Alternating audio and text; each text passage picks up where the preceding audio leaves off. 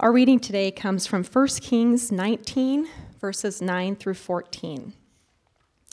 There he came to a cave and lodged in it. And behold, the word of the Lord came to him. And he said to him, "What are you doing here, Elijah?"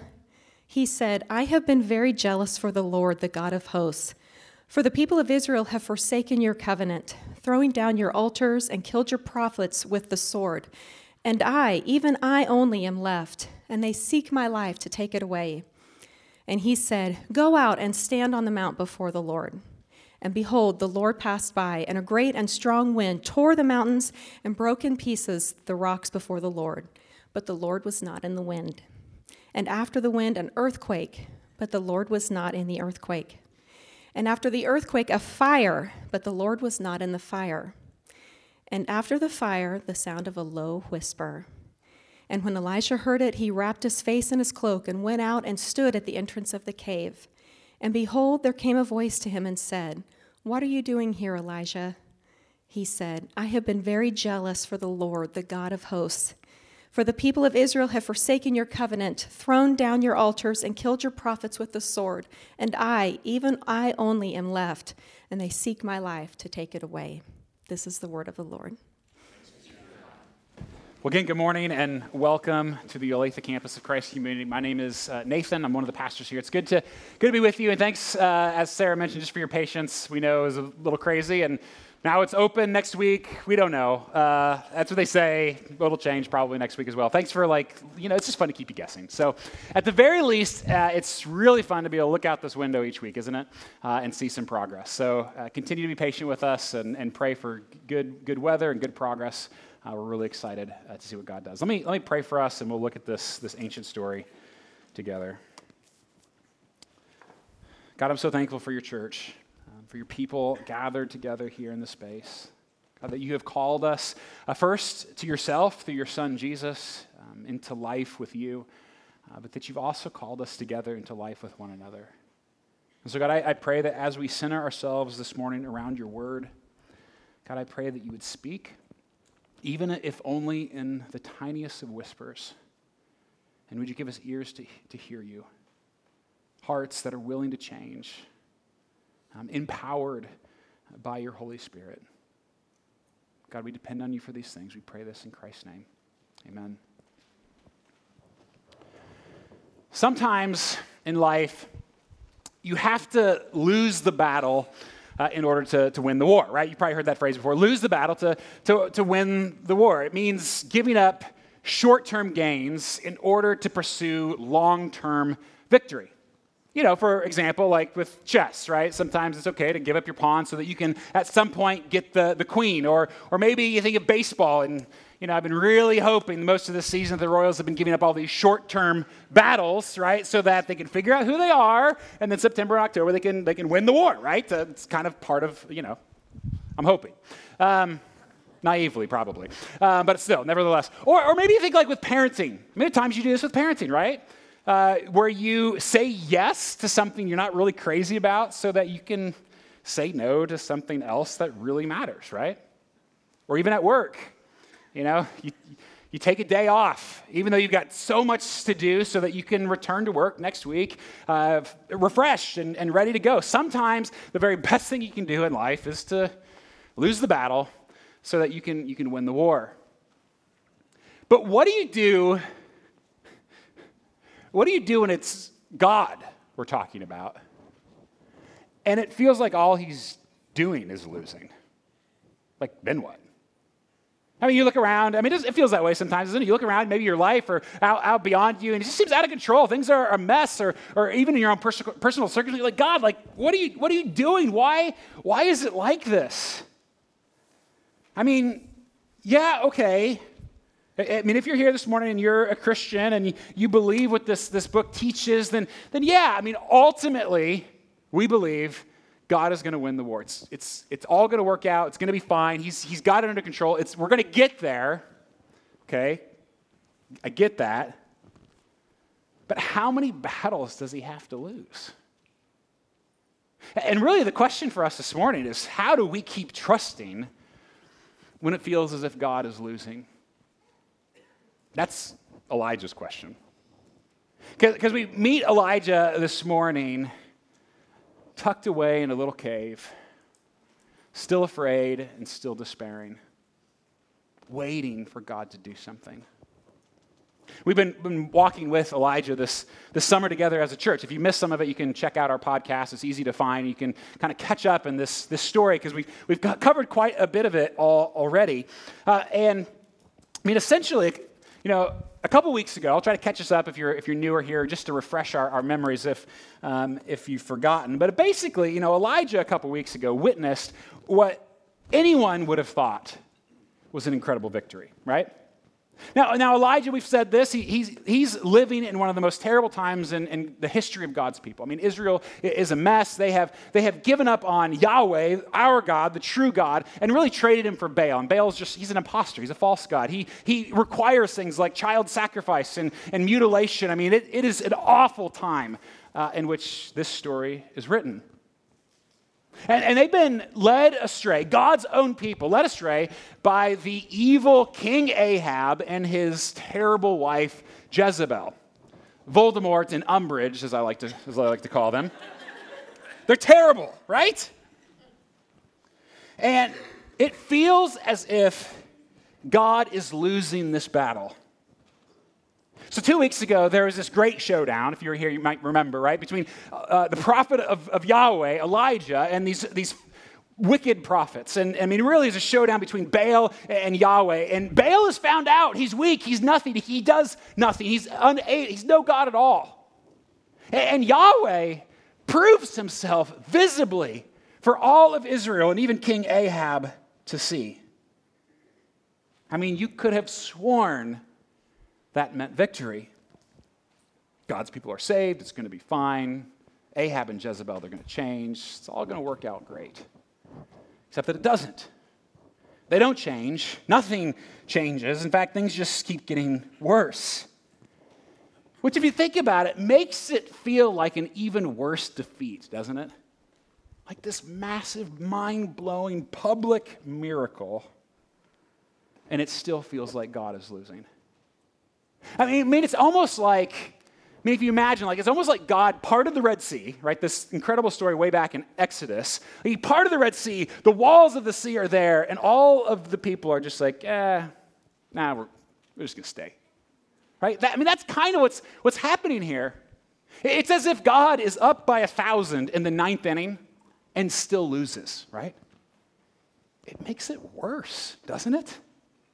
Like you just feel this incredible tension. And so Elijah, right, he's caught in the middle of this. He runs off to the Badlands of Israel. We talked about this last week. He's disappointed with God. He's despairing. He actually prays, God, would you just kill me already? I can't watch you lose anymore. Take my life. I'm done. And God says, no, I'm not going to do that. He gives Elijah a nap and a snack. Sometimes that's what we need. And he sends him on his next assignment. And we said last week, right, that chances are God will disappoint you. But he will never leave you. But now we're 40 days past. Things haven't gotten a bit better. We're still in 1 Kings chapter 19 if you want to follow along in this story. But we ended last week with Elijah hiking to the mountain of Horeb. Another name for Sinai, considered to be like the mountain of God, essentially. And it took him 40 days. It's really only a week's journey. It's not that far. It's not close, but it should have taken about a week. But it takes him 40 days, which reminds us, right, of Israel's own wanderings, right, and their own sort of disobedience and despair. Like they do that for 40 years. Elijah, he doesn't go that far, just 40 days. But now he's at the mountain. And I love mountains. Like when I'm in a funk, I want to go hiking in the mountains. But that's not why Elijah's there. He's chosen this mountain for a reason. This mountain is special. It's God's mountain. This is where Moses met God. Like the burning bush, it happened here. It's where Moses, after the party to the Red Sea and all of Israel gathered at the foot of this mountain, when God showed up in earthquakes and lightning and thunder and delivered to his people the 10 Commandments. Like big things happen at this mountain. And Elijah is there for big things. Of course, when we start this story, we read it, we immediately find out that Elijah's been living in a cave. It's not a glamorous thing. In fact, it's pretty clear in the Bible when somebody's in a cave, like they're not spelunking, okay? They're hiding. That is meant to cue us in right away that Elijah, he is still afraid. Like the junk that we worked through with him last week, he's still in it. He's still feeling that despair. He's still wondering, what on earth, God, are you doing? He's waiting for God. And he's sort of, I picture him like rehearsing his speech in case God just happens to show up. He's practicing. I call it his God, why are you losing speech. You ever make one of those? Yeah. So he's alone, hiding out in a cave, a literal echo chamber, right? And the fact that we read his exact speech here twice seems to indicate, he's been practicing. He's picked these words. He knows what he wants to say. He says them twice, in fact. And so God, he does show up. And it's kind of like this divine counseling session. God says basically, what brings you to my office today? Why are you here, Elijah? And Elijah, why are you in a cave? Like, how's that working out for you, Elijah? In verse 10, Elijah begins his well-rehearsed, God, why are you losing speech? He says, I have been very jealous for the Lord, for Yahweh, the God of hosts. For the people of Israel have forsaken your covenant, thrown down your altars, and killed your prophets with the sword. And I, even I only, am left. And they seek my life to take it away. God, I don't know if you know this or not, but everyone on your side is losing. And I'm getting a little tired of it. And now, God, I'm all alone. I kind of want to say, of course you're alone. You're in a cave, right? Step one, Elijah. But really, we see here that Elijah, he's kind of lost sight of who God is. Almost like in his mind, they've switched places, that Elijah is supposed to, God, I've been doing all the work. I keep doing all this stuff, and I'm doing my best, and I'm all by myself. God, when are you finally going to put a little skin in this game? And he's there at God's mountain because he wants God to do something loud, something big, something clear, and something now. God knows why he's there. And so God says, okay, Elijah, get out of the cave and stand before me on my mountain. It's a pretty remarkable thing to hear. Had to be, to hear God say that, stand before me. Both exhilarating, right? And absolutely terrifying. In verse 11, Elijah thinks this is the moment I've been waiting for. Verse 11, and behold, the Lord passed by, and a great and strong wind tore the mountains and broke in pieces the rocks before the Lord, but the Lord was not in the wind. And after the wind, an earthquake. But the Lord was not in the earthquake. And after the earthquake, a fire, but the Lord was not in the fire. With each show of power, Elijah had to be thinking, yes, that's why I came. Bring it, God. Let's do this, right? A wind so strong it tears the mountain apart. Think about that. The storm last night, it was impressive. But this, it's ripping up the boulders. But wait, that wasn't you? An earthquake, and the mountain trembles. But wait, God, still not you? And a fire, and Elijah feels the searing heat, and still, surely, God, that was you, right? But the roaring wind quiets down. The tossed debris and the shuddering earth settles. and the fire withers. And I can only imagine, like after that sort of cataclysmic stuff, I mean, the silence had to be almost deafening. And after the fire, the sound of a low whisper. Really? Like, that's it? Like, that's what we're going to do, God? You're just going to, like, I mean, think of, like, he's there for something magnificent. And even the Hebrew here is so challenging, like this low whisper. The word low, it's like a thin, small, stunted. I mean, it's kind of, it's a word for weakness, essentially. And whisper, like an audible silence, like a weak voice. He is there for power. And he sees power. But God is in the whisper. Well, here's the first thing that I think we need to remember.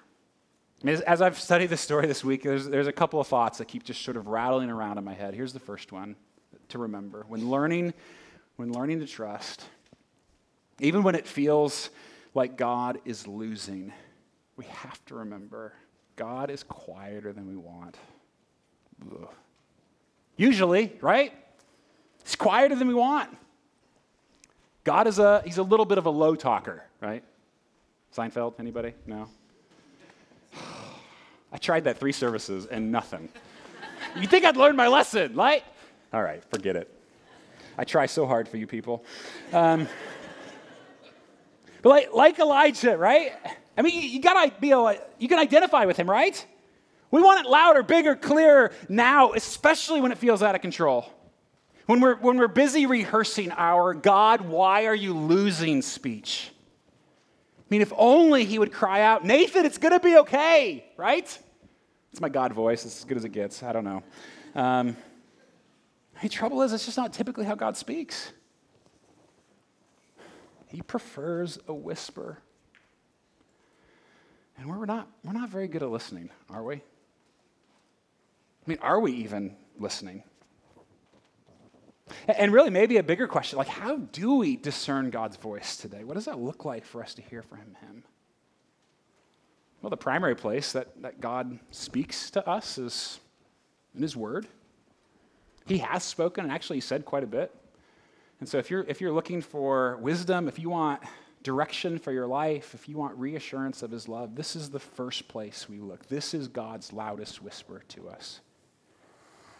He also speaks through his people, like gathered together. That's why we do this. That's why we meet together, not just here, but in our homes and together building relationship. God speaks through us at times. Of course, that has to align with Scripture, of course.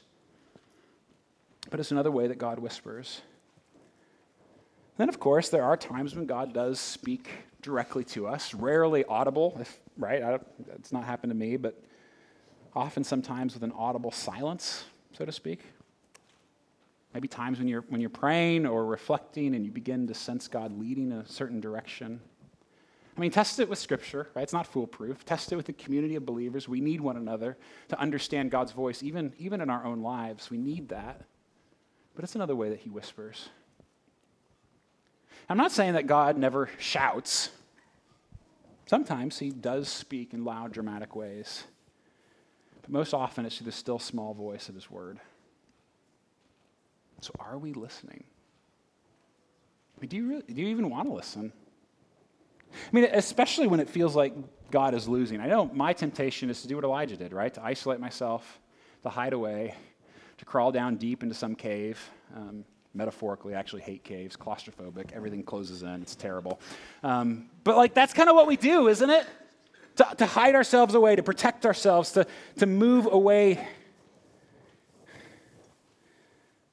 And I even know what it's like to rehearse my own, God, why are you losing speech, right?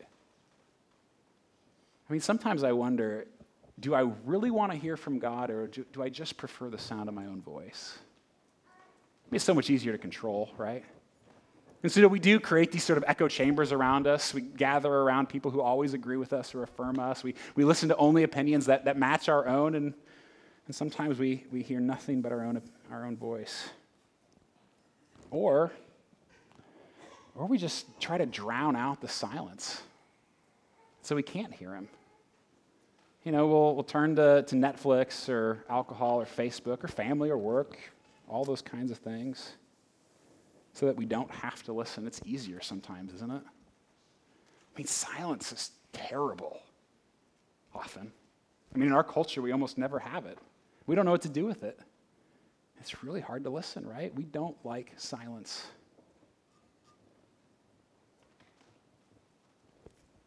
Right? It's awkward. Anybody else a little uncomfortable there?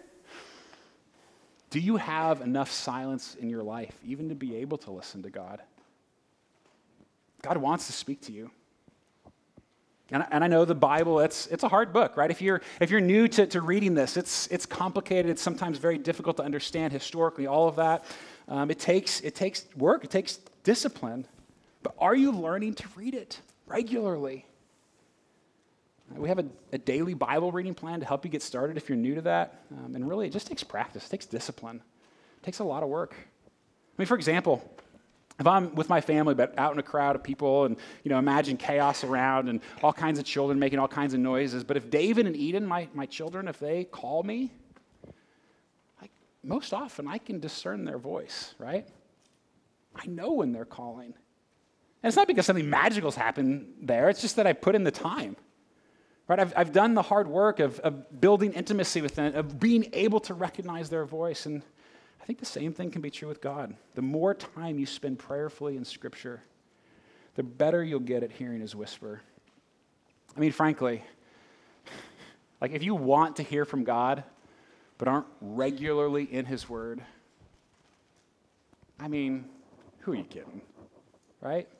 You're living in a cave, listening to the sound of your own voice. Yeah, God is quieter than we want him to be, but we can learn to listen. Okay, so Elijah, right? Picture this. He saw those incredible things, and then God sort of comes in this whisper. And upon hearing this whisper, he wraps his face in his cloak. It's a sign of intense reverence or even fear, right? That God has shown up for him. It's a good step.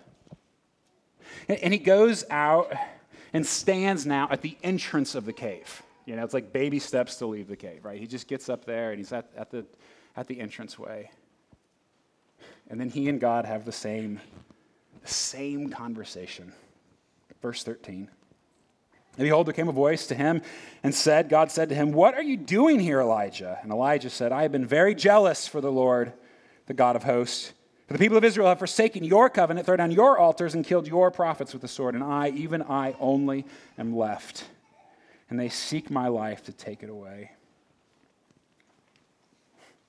God is so patient with Elijah, right? Again, we're going to talk about this, right? And yet God responds here with another kind of whisper. And in fact, I think this story is meant to sort of parallel each other. It's we hear God's question, and then we have Elijah's answer, and then God whispers, right? Well, I think he's whispering again, not this time, not with his words, but with his actions. I think we're meant to see that often the way God works in our world is also with a whisper. And he's about to do something so mundane, so anticlimactic. It's just so slow. Basically, he says to Elijah, you want Israel to be restored? Okay, we want the same thing. You want Ahab and Jezebel to be overthrown? I get it. I'm with you. We want the same thing. So here, Elijah, here's what I want you to do. And, Elijah's like, yes, finally, right? Mount Carmel again, fire from heaven, let's do this, okay? And so he's primed for it. And then God, here's what I want you to do. I want you to go and anoint go to Syria. It's a nation nearby. Go over there and anoint this new king of Syria. He's terrible. He's just going to be awful. But anoint him. He'll be the next king there. And then I want you to come back to Israel, and I want you to anoint Jehu to be next king of Israel. He's not going to be great either. But go ahead and anoint him. And then go find this guy named Elisha. He's going to be a prophet. He's going to replace you when you're gone. Anoint him. How's that sound, Elijah? That's what we're going to do. How does it sound? I mean, God is saying that is how I'm going to overthrow Ahab. That's how I'm going to get rid of Jezebel. And it's going to be slow and mundane. I'm going to use the ordinary political processes, the lifespan of kings and queens, and eventually it's going to get a little better. How do you like that, Elijah? I mean, you got to feel for Elijah, right? It's like, that is not what I came to this mountain for, right? What are you doing, God? I don't have all day. I want to see it now. But God, he doesn't just whisper with his words, he whispers with his works. I'm going to take care of this, Elijah. I will woo my people back to myself. I love them, Elijah, way more than you do. But it is literally going to take me forever. Great. Here's the second thing rattling around in my head with this story. Yes, God is quieter than we want. He's also slower than we expect. Slower than we expect. Which is why, from our perspective, it often feels like he's losing. Because we want instant, right? I want everything now. God, do something now or don't do anything at all, right? That's kind of the way we tend to think. We want Mount Carmel. We want fire from heaven. We want big, extreme. God, fix my family today. This problem, make it go away. Take away this temptation or this area of brokenness. Heal my body. God, would you make me feel better and do it? Do it now. Why wait? You can, right? Or maybe you look at our world and God, how can you put up with such injustice, such oppression? Why won't you make this world right already? And would you do it in my lifetime, please? And preferably in the next 20 minutes or so? And God says, yeah, I am. I will. These things matter to me way more than they matter to you. All of it does. But it's going to take forever. And you and I, if we're lucky, we get 80 years to inspect God's progress on his mission, to let him know how he's doing. And 80 years just isn't enough. In fact, there's this verse. Oh, it's infuriating. It's helpful, though, in remembering how limited we are. It appears both in Old and New Testaments, in different versions, different ways. But in 2 Peter, Peter's writing to the church, and he's writing to them about this intolerable wait for Jesus to return. And think about that. It's been 40 or so years since Jesus left. Imagine how we feel, right?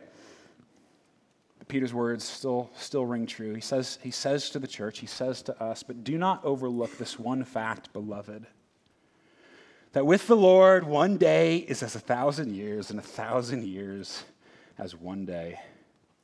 The Lord is not slow. He knows. He's not slow to fulfill his promise, as some count slowness, but is patient towards you, not wishing that any should perish, but that all should reach repentance. I'm thankful he waited for me, right? For you to repent, to turn, to know him, to love him.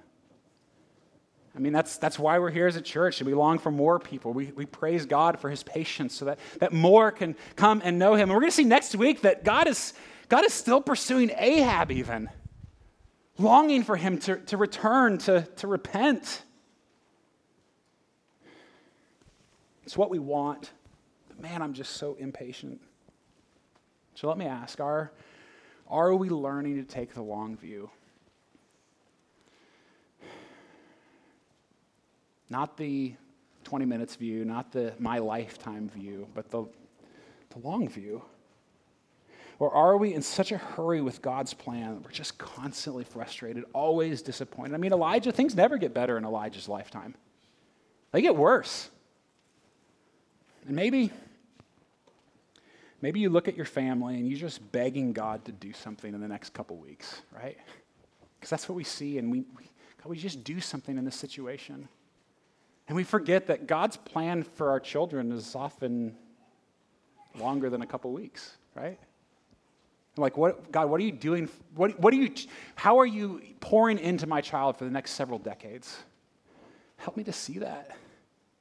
Or you look at your church, right? And I feel this sometimes, like I'm just trying to make it till Sunday, right? To the next Sunday. And yet, Like, God, what are you doing here that will outlive us, that will outlast us? What work can you, that's what we want, isn't it? Think of our community, our nation, our world. And you and I can see about 3 inches past our nose. And yet God sees it all. This is why this last thing is just so important.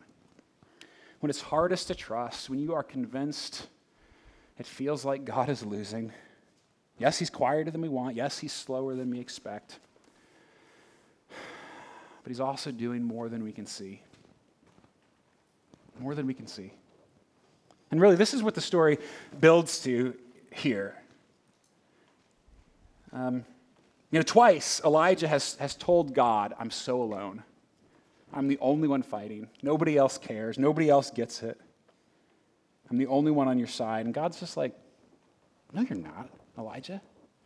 Get out of the cave. Verse 18, God says, I will leave 7,000. It's not a lot. 7,000 in Israel, all the knees that have not bowed to Baal, and every mouth that has not kissed him. God's saying they're out there, Elijah. You might not see it. You might feel alone. I get that. But you're not alone, and I am not losing. I just can't help but wonder, in that place of desperation for Elijah, what those words would have meant to him. Like seeing this bigger picture that God hasn't abandoned him or his people, that there are others like him out there. I just wonder, right? It kind of reminds me, big surprise, kind of reminds me of Harry Potter. Sorry. We're in book 7. I'm reading it to our kids. And, we're right in the middle. And it's, if you're familiar with this, like it's so, like it just feels like it's over in the middle. Like nothing good is going to happen. Evil has won. Voldemort's going to triumph. Harry feels alone and he's in hiding. He feels betrayed by Dumbledore. I mean, all of it, it's just like, it's so ugly. And he's convinced he's the only one after anything good. And then there's this is really weird. Like they catch this strange radio broadcast. You remember this part at all? It seems so insignificant, and yet we just read this part last week. And Harry hears his friends, and he realizes that there are others fighting as well, all over the world. And at the end of the program, it says Harry, Ron, and Hermione were still beaming. Hearing familiar, friendly voices was an extraordinary tonic. Harry had become so used to their isolation, he had nearly forgotten that other people were resisting Voldemort. It was like waking from a long sleep. I love that image, because nothing's changed. Like it's not better, it's not over, it's not easier. And yet Elijah, he wakes from his slumber, realizes that he hasn't been abandoned, he's not alone, and he walks out of the cave. Friends, none of us fight this alone. We may never see the end of the battle, not in this life, we might not, but we are never alone, and God is always doing so much more than we can see. Frankly, sometimes we get so stuck in our little caves, don't we? Listening to ourselves, so focused in on our stories, our problems, and it's not making light of those, and God and his word never minimizes those pains that we experience, but sometimes we're so myopic in what we can view. And we forget that there's so much more that God is doing. Sometimes, yes, it feels like God is losing, but even just look at what God is doing here. Like raise your head out of those immediate stories and think, what is God doing? You think of the people who have met Jesus here in the last year, or whose lives are being changed, who have been impacted by him. And that's part of what that you and I get to do, that we here as God's church. It's why he's put us here. Or think about the work that he continues to do through us in our community, our city, or just even what God is doing across the world. It's so easy to forget that God is still working and that the message of Jesus continues to spread even in places of great opposition and persecution. I forget that. That we have, friends as a church in China and Iran, places where the gospel is pushed back against very, very hard, but it's thriving. Or our friends in Rwanda, that's for us as a church, we're partnered there, and the things that God has done in that country, even just in the last couple of decades since the genocide. God is not losing. And we have brothers and sisters literally everywhere. Quieter, yes. Slower, often. But God is doing way more than we can see. Perhaps it's time for us to get out of the cave. Of course, if you think about it, sometimes God does his best work in caves, right? I mean, think about that for a second. I mean, speaking of like it looking like God losing or God being quiet and slow, I mean, just imagine that like his grand plan was a human baby born in obscurity. That when he comes to us to rescue us, they're born in poverty and scandal surrounding them. There's an ordinary man, a carpenter. And that, yeah, okay, he preached a few good sermons and he did a few pretty amazing miracles, but he died in agony as a criminal and was buried in a tomb, a cave. Never has God's plan felt quieter, slower. Never has God looked like more of a loser than on that day.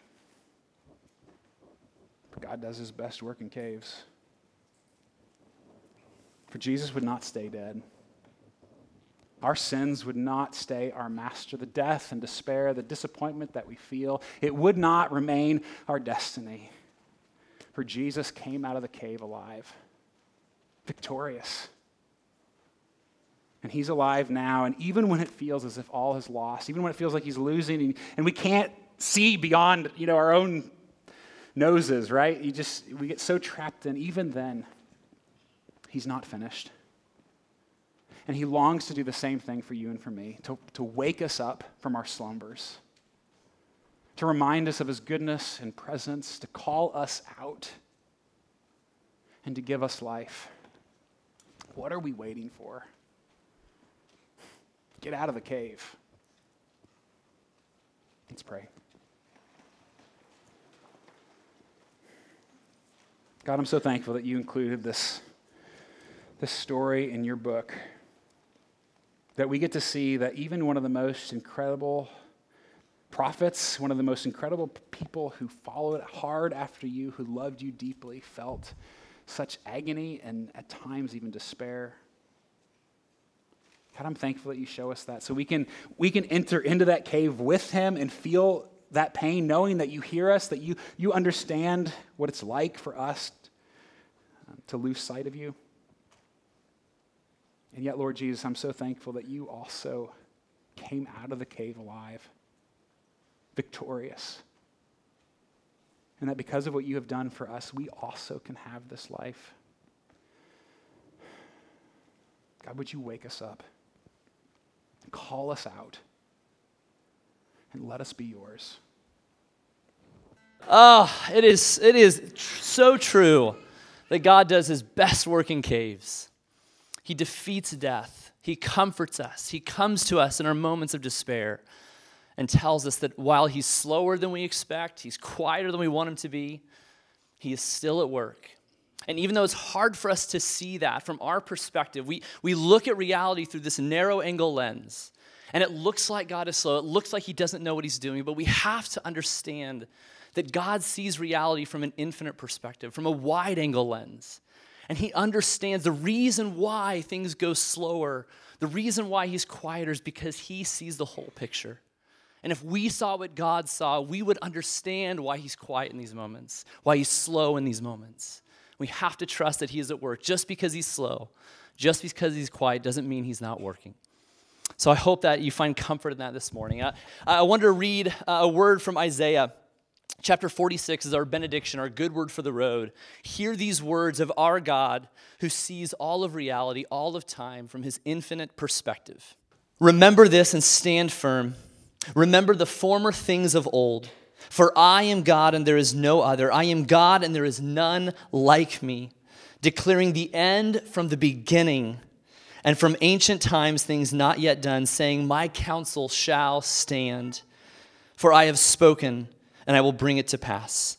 I have purposed and I will do it. Amen. Go in peace in the truth of that word. Amen.